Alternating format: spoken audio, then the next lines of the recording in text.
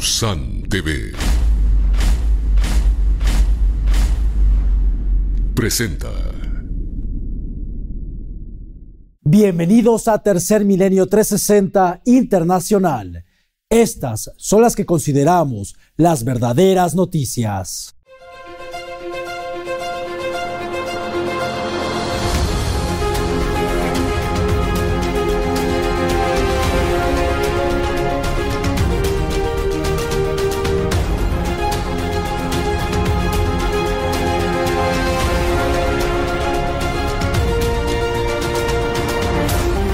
Ahora, Tercer Milenio 360 Internacional con Sebastián Maussan. Recientemente, el presidente ucraniano Volodymyr Zelensky declaró que Rusia está planeando un accidente nuclear deliberado de la planta de Zaporilla. Y a pesar de que le pidió a la población que no entrara en pánico para que no caigan en el juego del enemigo, los ucranianos se están preparando comprando tabletas de yodo para no sufrir los efectos radioactivos si es que sucediera una fuga en la planta de Zaporilla. Aquí le presentamos todos los detalles.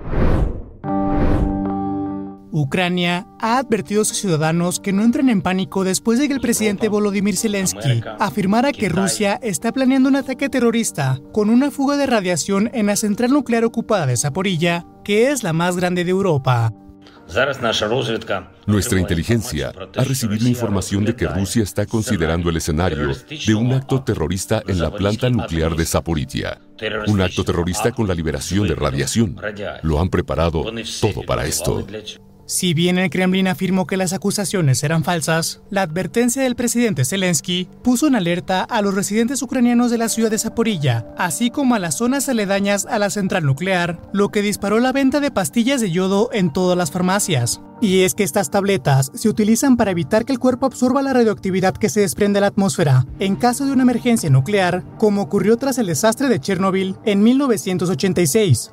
Sin embargo, la administración incorrecta de yodo podría ser incluso mortal, por lo que el Ministerio de Salud de Ucrania señaló: lee y comparte, pero que no cunda el pánico. No sigas el juego del enemigo. El presidente Zelensky no ha dicho nada nuevo. Rusia es un país terrorista del que, como un mono con una granada, se puede esperar cualquier cosa. Asimismo, el temor por la central nuclear de Zaporilla ha aumentado desde la destrucción de la presa de Kayovka, que suministra el agua utilizada para refrigerar la central, donde un desastre nuclear sin duda afectaría a gran parte de los países que rodean a Ucrania.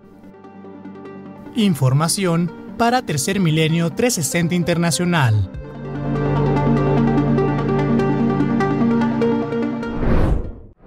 Yevgeny Prigozhin, el líder del grupo de mercenarios rusos Wagner, afirmó que el Ministerio de Defensa de Rusia está mintiendo acerca de que han logrado detener la contraofensiva ucraniana en el sur de Ucrania. De hecho, afirmó que las tropas militares rusas se están empezando a retirar.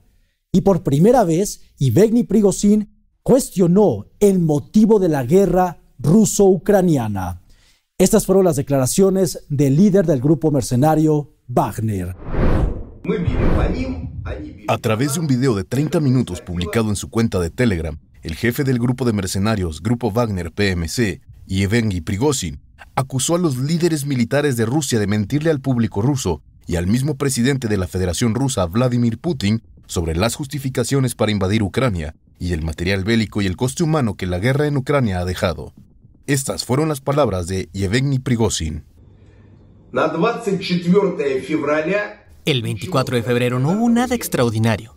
Ahora el Ministerio de Defensa ruso está tratando de engañar al presidente, Vladimir Putin, y al público, y decirles que hubo una agresión insana por parte de Ucrania y que iban a atacarnos junto con todo el bloque de la OTAN. La llamada Operación Especial del 24 de febrero se lanzó por razones completamente diferentes. ¿Por qué se necesitaba la guerra? Se necesitaba la guerra para que un puñado de cabrones pudiera divertirse y llamar la atención de las relaciones públicas, mostrando lo fuerte que es el ejército, para que el ministro de Defensa ruso, Sergei Shoigu, pudiera convertirse en mariscal, y ese decreto estaba listo. Para entonces, podría obtener una segunda estrella héroe, porque realmente quería formar parte de la historia rusa como un gran nacional de Tuva. 2 veces héroe de Rusia y un mariscal básicamente en tiempos de paz. La guerra no era necesaria para devolver a los ciudadanos rusos a nuestro seno, y no para desmilitarizar y desnazificar Ucrania. Era necesaria una estrella con bordado adicional para que un enfermo mental pudiera lucir bien en una almohada de ataúd.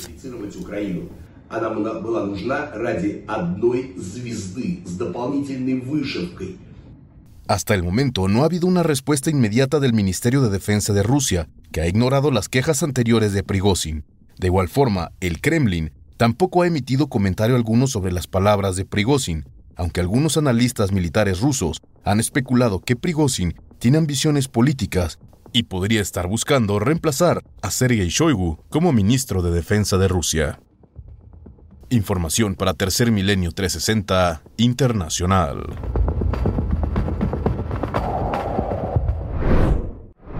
Colonos radicales de Israel, por tercer día consecutivo, atacan a 12 aldeas palestinas en la Franja de Gaza, en donde ellos llaman su derecho histórico sobre estos territorios. Actos que las Naciones Unidas condenó y le pide a Israel que los detenga de inmediato. Entre lágrimas, desesperación y dolor, decenas de familias palestinas sostienen en la mirada una profunda resignación. Ni siquiera los más jóvenes se salvan de esta trágica historia de terror. Y es que por tercer día consecutivo, colonos radicales de Israel han causado destrozos en al menos 12 aldeas palestinas de Cisjordania ocupada, incendiando cientos de carros a plena luz del día e irrumpiendo en los hogares de las familias palestinas que ante la violencia, las mujeres y los niños no les queda más que huir para estar a salvo. Mientras los padres y los hermanos mayores son los que se quedan a contener a estos colonos radicales de Israel, aunque ello signifique perder la vida. Escuchemos el siguiente testimonio de una madre que ha presenciado la muerte de su hijo a manos de estos colonos radicales de Israel. Él es el primero en salir cada vez que hay colonos.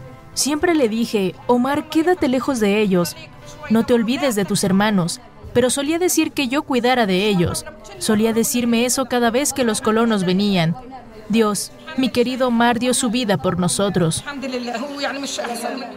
Entre las familias afectadas por los ataques de los colonos de Israel se encontraban residentes palestinos con nacionalidad estadounidense, mismos que han solicitado a la Oficina Estadounidense de Asuntos Palestinos en Jerusalén mayor seguridad. Y es que esta escalada de violencia en Cisjordania se da en medio de los ataques con drones a territorios palestinos perpetrados por Israel, en donde 3 militantes de la yihad islámica murieron, un hecho que desde 2006 no se había repetido, por lo que las Naciones Unidas han instado a Israel que detenga estos violentos ataques antes de que sea demasiado tarde. La violencia de esta semana en Cisjordania ocupada corre el riesgo de salirse de control, alimentada por la política estridente y una escalada en el uso de armamento militar avanzado por parte de Israel. Este fuerte deterioro está teniendo un impacto terrible tanto en los palestinos como en los israelíes, y perdimos el fin inmediato de la violencia.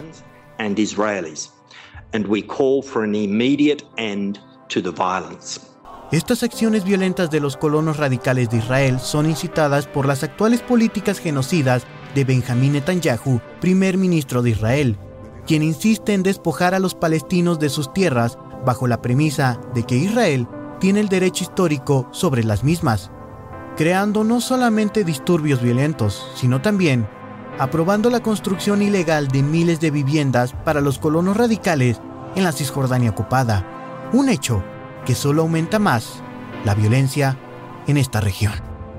Seguiremos informando para Tercer Milenio 360 Internacional. A continuación le presentaremos una crónica de lo que sucedió con el mini submarino Titán, desde que zarpó en Terranova, Canadá, hasta que se declaró la muerte de sus 5 tripulantes. Lamentablemente, el día de ayer 22 de junio, la Guardia Costera estadounidense confirmó el fallecimiento de los 5 tripulantes a bordo del sumergible Titán, al encontrar parte de sus restos cerca del lugar donde permanece, la carcasa del Titanic a 3.800 metros de profundidad en el Océano Atlántico.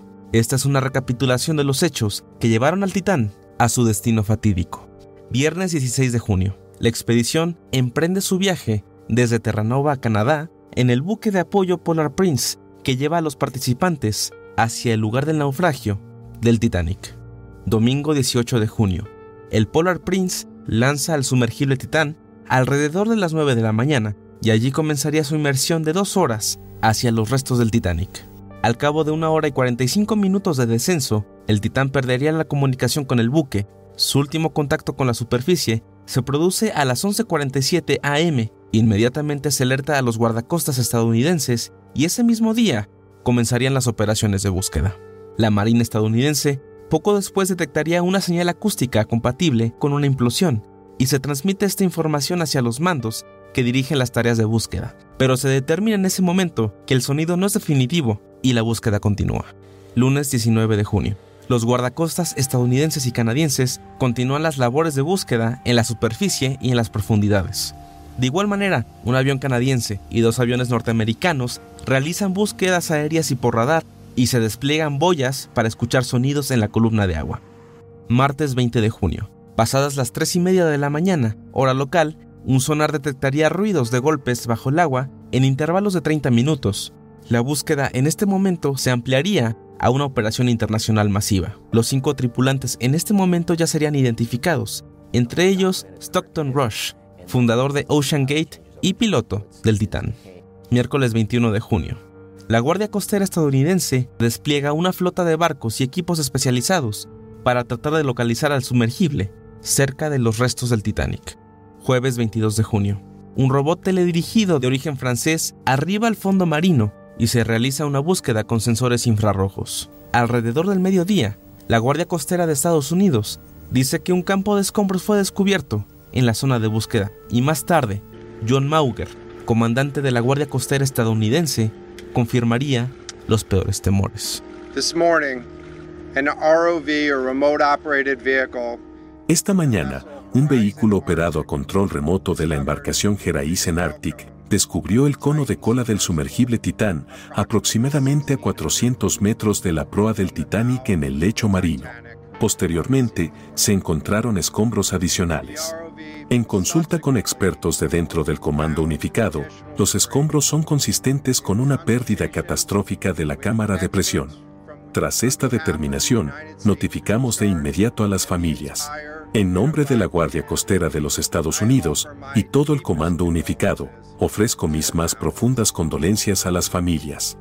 Solo puedo imaginar cómo ha sido esto para ellos y espero que este descubrimiento les brinde algo de consuelo durante este momento difícil.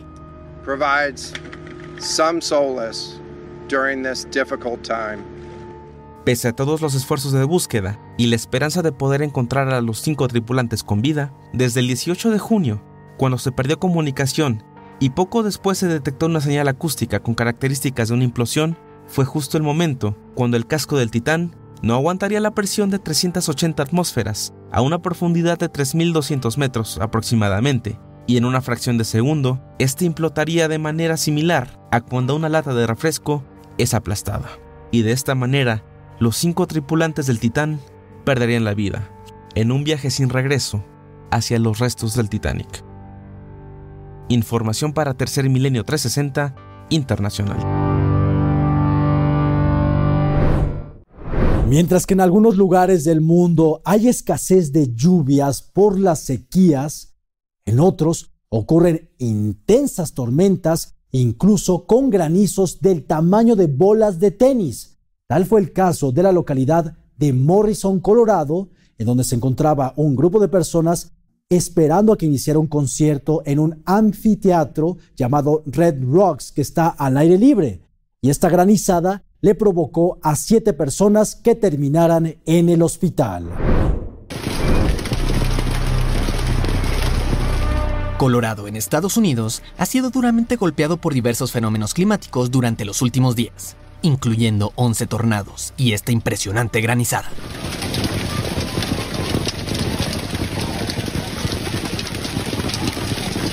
El miércoles 21 de junio, una tormenta de granizo azotó el anfiteatro Red Rocks, en las afueras de Maussan, Colorado, mientras miles de personas esperaban a que iniciara el concierto de Louis Tomlinson, un exmiembro del grupo One Direction.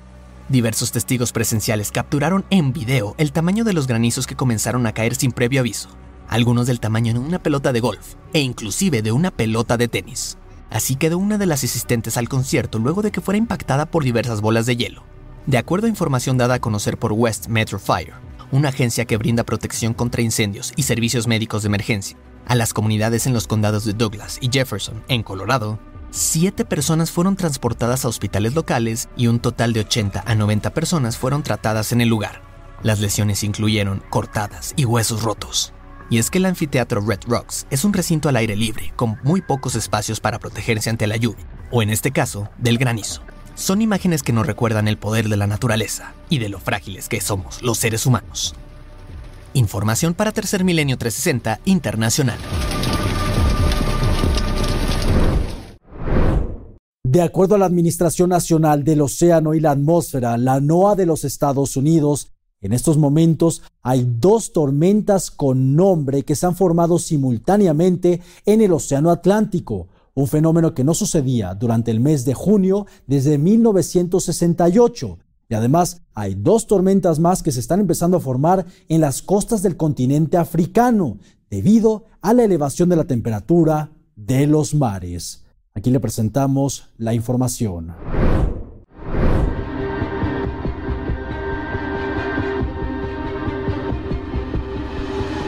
El inicio de la temporada de huracanes se está comportando de manera anormal, ya que hasta el momento 2 tormentas tropicales con nombre se han formado en el Caribe. Se trata de la tormenta tropical Brett y Cindy. Esto no ocurría desde 1968. Además, otros 2 grupos de tormentas se están formando desde el continente africano. Ante tal irregularidad, los meteorólogos no saben qué esperar, por lo que han pedido a las zonas costeras del este atención a la llegada de las tormentas tropicales Brett y Cindy, que se espera se aproximen a la región en los próximos días. Los meteorólogos advierten sobre la posibilidad de fuertes lluvias, vientos severos y posibles inundaciones. Por un lado, de acuerdo al Centro Nacional de Huracanes, la tormenta tropical Brett, que se encuentra en el Atlántico, se espera que se fortalezca a medida que se acerque a las costas del Mar Caribe. Por otro lado, la tormenta tropical Cindy ha surgido en el Golfo de México y se pronostica que siga una trayectoria hacia el norte, donde eventualmente se debilitará. Las autoridades locales ya han activado los protocolos de emergencia y están instando a los habitantes a mantenerse informados sobre los avisos y recomendaciones oficiales. Se espera que ambas tormentas tropicales traigan consigo fuertes lluvias y mal tiempo. Esto podría provocar deslizamientos de tierra y desbordamiento de ríos, aumentando el riesgo de inundaciones repentinas. Las tormentas Brett y Cindy pueden representar una seria amenaza para las naciones caribeñas y la costa este de los Estados Unidos en los próximos días. La precaución y la preparación son clave para enfrentar estas condiciones climáticas adversas y garantizar la seguridad de las comunidades. Nosotros seguiremos informando. Para Tercer Milenio 360 Internacional. Un estudio realizado por la Universidad de Maryland y Auburn en los Estados Unidos afirma que este año ha sido la segunda peor temporada para las abejas mielíferas en los Estados Unidos, debido al gran uso de los plaguicidas en la Unión Americana. Dejemos de utilizar tantos plaguicidas en el mundo y no sigamos el ejemplo de los Estados Unidos, porque sin las abejas, simplemente los seres humanos no podríamos sobrevivir en el planeta Tierra. De acuerdo a la más reciente información, las abejas melíferas de Estados Unidos tuvieron su segunda temporada más mortal registrada, con casi el 50% de las colonias de abejas de la nación americana que murieron. Esta información se dio a conocer según una encuesta anual de abejas realizada en conjunto por la Universidad de Maryland y la Universidad de Auburn, en un periodo comprendido entre marzo de 2022 y marzo de 2023.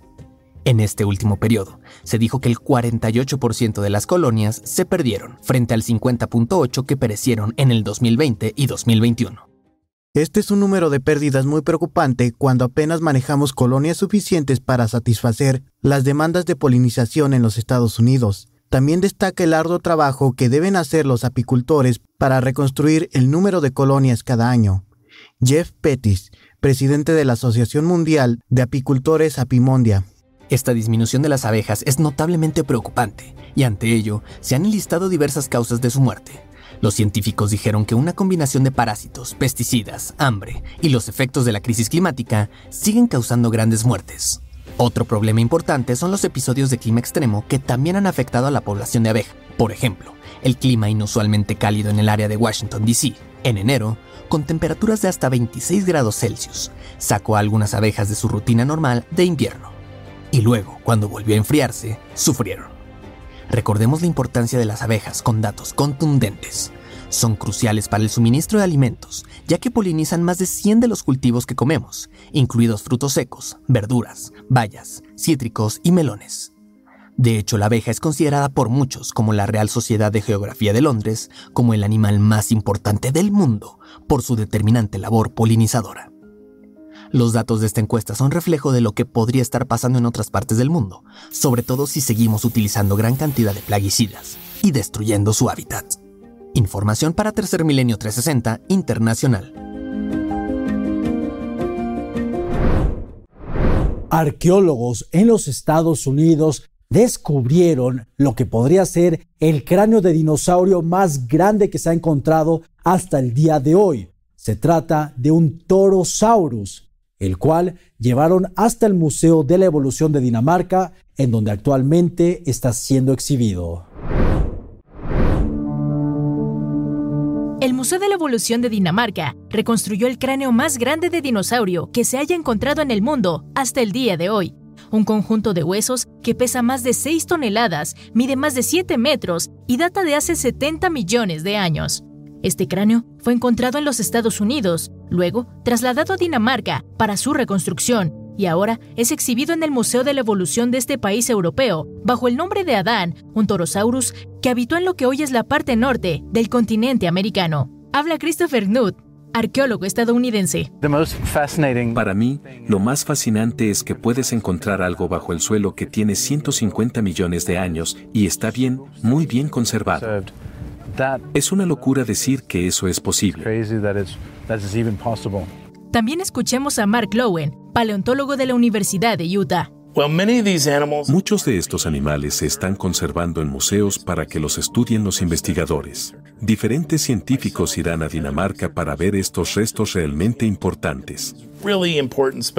El cráneo de Adán, el imponente Torosaurus herbívoro que habitó América del Norte, ya forma parte de la exposición del periodo pérmico del Museo de la Evolución de Dinamarca y es todo un espectáculo, pues también es uno de los restos de dinosaurio mejor conservados en la historia, una muestra más de que quizás nunca terminaremos de descubrir y conocer por completo todos los tesoros históricos que guarda el planeta Tierra.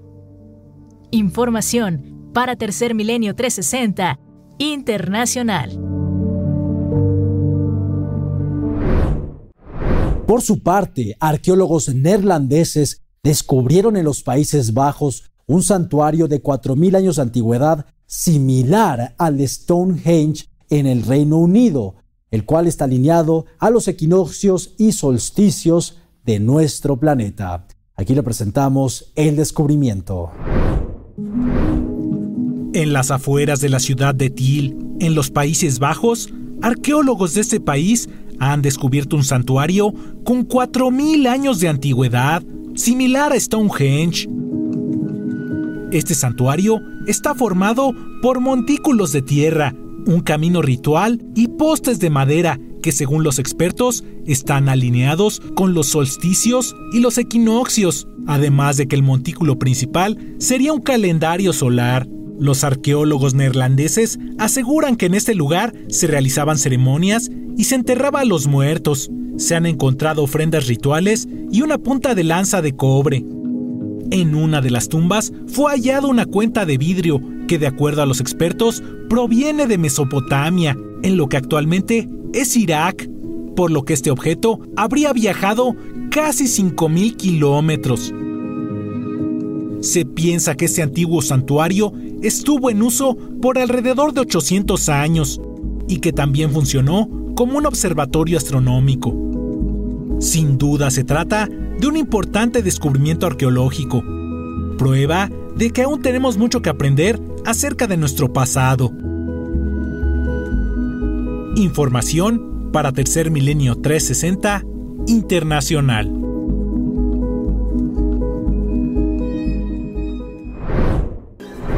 Estamos de regreso en la televisión. A partir del domingo 18 de junio presentaremos el programa Tercer Milenio a las 8 de la noche a las 20 horas por el canal 6 de televisión de Multimedios. A partir del 2 de julio, todos los domingos, un nuevo programa, Jaime Maussan presenta, por el canal 9 de Televisa a las 10 de la noche. Y al día siguiente, es decir, el lunes 3 de julio, iniciaremos Tercer Milenio 360 Internacional, de lunes a viernes a las 3 de la tarde. No se los vaya a perder. Y una noticia más, muy próximamente con un canal de televisión dedicado a los temas que tratamos, que manejamos e investigamos en esta organización. No se lo vaya a perder. Muchísimas gracias. El pasado 21 de junio, una persona en Ohio, en los Estados Unidos, logró captar un conjunto de luces o lo que podría ser una nave con luces en su parte inferior. El video fue presentado por el medio de noticias ABC, en donde también presentaron la entrevista con la persona que logró captar a este ovni, demostrando una vez más que los medios de comunicación ya están empezando a tomar con seriedad al fenómeno ovni extraterrestre. Un conjunto de misteriosas luces color verde fueron captadas en los cielos de la ciudad de Middletown en Ohio, Estados Unidos. Los extraños objetos luminosos fueron vistos girando en contra de las manecillas del reloj, para después salir disparadas al espacio exterior a una velocidad indescriptible la noche del pasado 21 de junio. Las luces llamaron tanto la atención que incluso la estación local de noticias de Cincinnati, de la cadena ABC, le dio cobertura al incidente.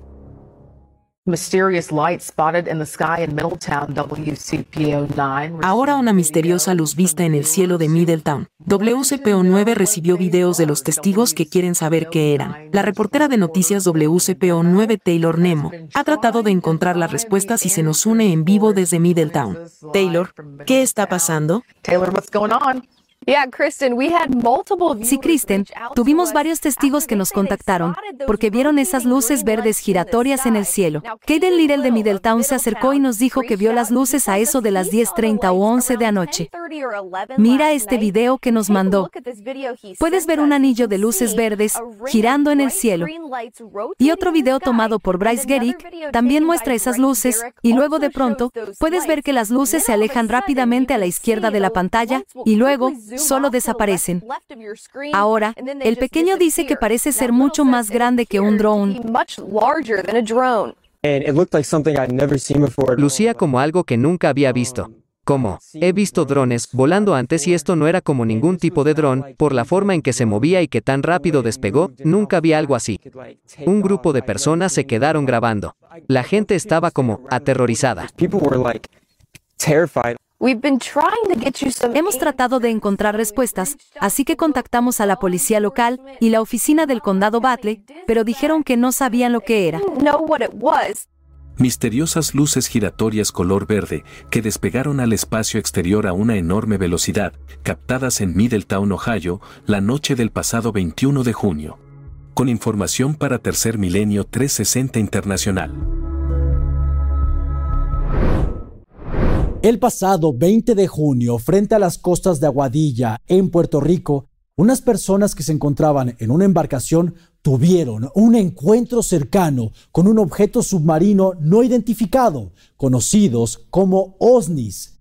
En la grabación también se puede apreciar la silueta de un humanoide que venía acompañando a este objeto. Las imágenes son extraordinarias.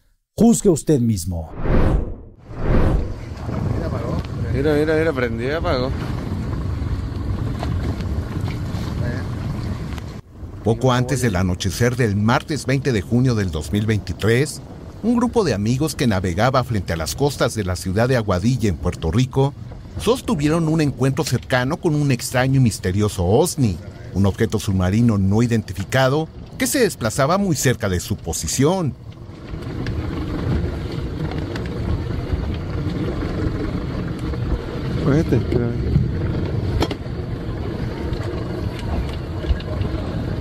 Los testigos, quienes se identifican en redes sociales como Harrison Ibarrondo y Rubén Colón Román, durante varios minutos registraron cómo un gran objeto que emanaba un fuerte brillo de color azul se movía a muy corta distancia por debajo del agua. Intrigados por la extraña presencia del Osni, decidieron acercarse hasta llegar a un punto donde se posicionaron por arriba del misterioso visitante. Sin embargo, este encuentro les tenía de parada una sorpresa más, ya que lograron observar claramente algo que parecía una silueta humanoide que caminó sobre la superficie del objeto. Observe con atención. Mira eso, mira eso, mira. Mira eso. ¿Hay algo ahí? Mira algo ahí. Míralo. Una vez más, observemos este momento. Mira eso, mira eso, mira. Mira eso. ¿Hay algo ahí? Mira algo ahí. Míralo. Ahora lo haremos disminuyendo la velocidad.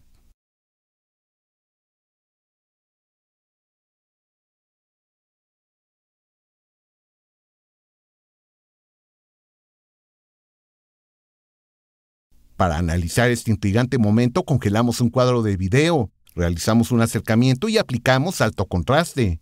La figura expone cabeza grande, cuello delgado, tronco y extremidades. A pesar de la distorsión generada por el movimiento ondulatorio del agua, el cuerpo del ser se define con gran claridad, toda vez de que resulta difícil de entender su andar por debajo del agua. La evidencia nos estaría sugiriendo que éste caminó sobre la superficie del objeto, y asimismo, la narración de los testigos deja pocas dudas de este encuentro cercano con una entidad no humana. Mira eso. ¿Hay algo ahí? Mira algo ahí. Desde hace décadas, investigadores locales han venido reportando desde Puerto Rico una incesante actividad de objetos que entran y salen de mares y lagunas, lo que ha permitido sugerir que bajo los cuerpos de agua de esta isla podrían hallarse lo que se consideran bases extraterrestres. Más allá de estas teorías, es importante recordar que estos OSNIs son reconocidos oficialmente como objetos transmedio, tecnología avanzada desconocida para el hombre que tiene la capacidad de trasladarse por el espacio, la Tierra y los cuerpos de agua.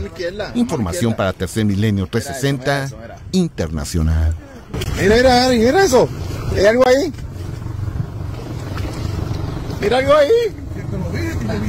Míralo.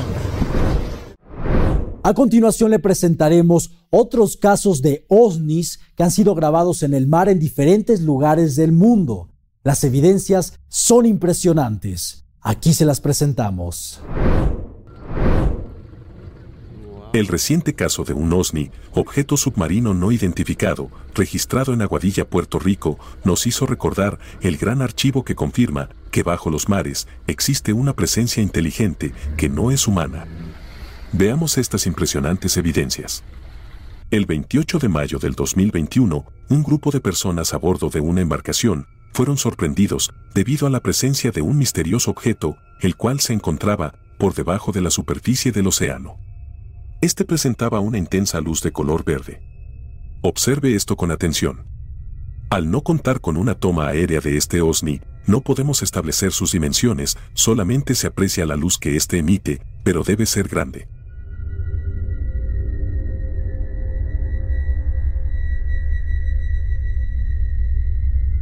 Recuerde que los más importantes reportes, realizados por personal de la Marina de los Estados Unidos, nos han confirmado que en las costas del Pacífico, en la zona donde se localiza la isla San Clemente, el 14 de noviembre del 2004, el portaaviones Nimitz y el acorazado Princeton realizaban maniobras de entrenamiento sin saber que se enfrentarían con diversos objetos voladores no identificados que descendían del espacio a velocidades supersónicas de más de 50.000 kilómetros por hora. directamente hacia la zona del Pacífico Norte. Al introducirse en estas aguas, continuaban siendo detectados por sonares de submarinos que calcularon su velocidad en 500 nudos, es decir, 900 kilómetros por hora. Osnis. Objetos submarinos no identificados. También recordemos la extraordinaria grabación, obtenida el 4 de septiembre del año 2011. En el mar de Suecia, una embarcación era seguida por un objeto, este se desplazaba por debajo del agua. En ese entonces, el caso fue investigado por las Fuerzas Armadas para saber de qué se había tratado. En las imágenes, podemos ver claramente cómo este objeto sigue a la embarcación en todo momento. ¿Qué tipo de tecnología es esta? Pueden estar dentro y fuera del agua sin que se vea afectada su velocidad y su desplazamiento. Lo que estamos viendo en las imágenes es claramente tecnología no humana. Información para Tercer Milenio 360 Internacional. Le recordamos que lo esperamos este domingo en nuestro programa de Tercer Milenio a través del canal 6 de Multimedios, el cual se transmitirá a partir de las 8 de la noche. Muchas gracias por acompañarnos. Los esperamos en la siguiente emisión de Tercer Milenio 360 Internacional.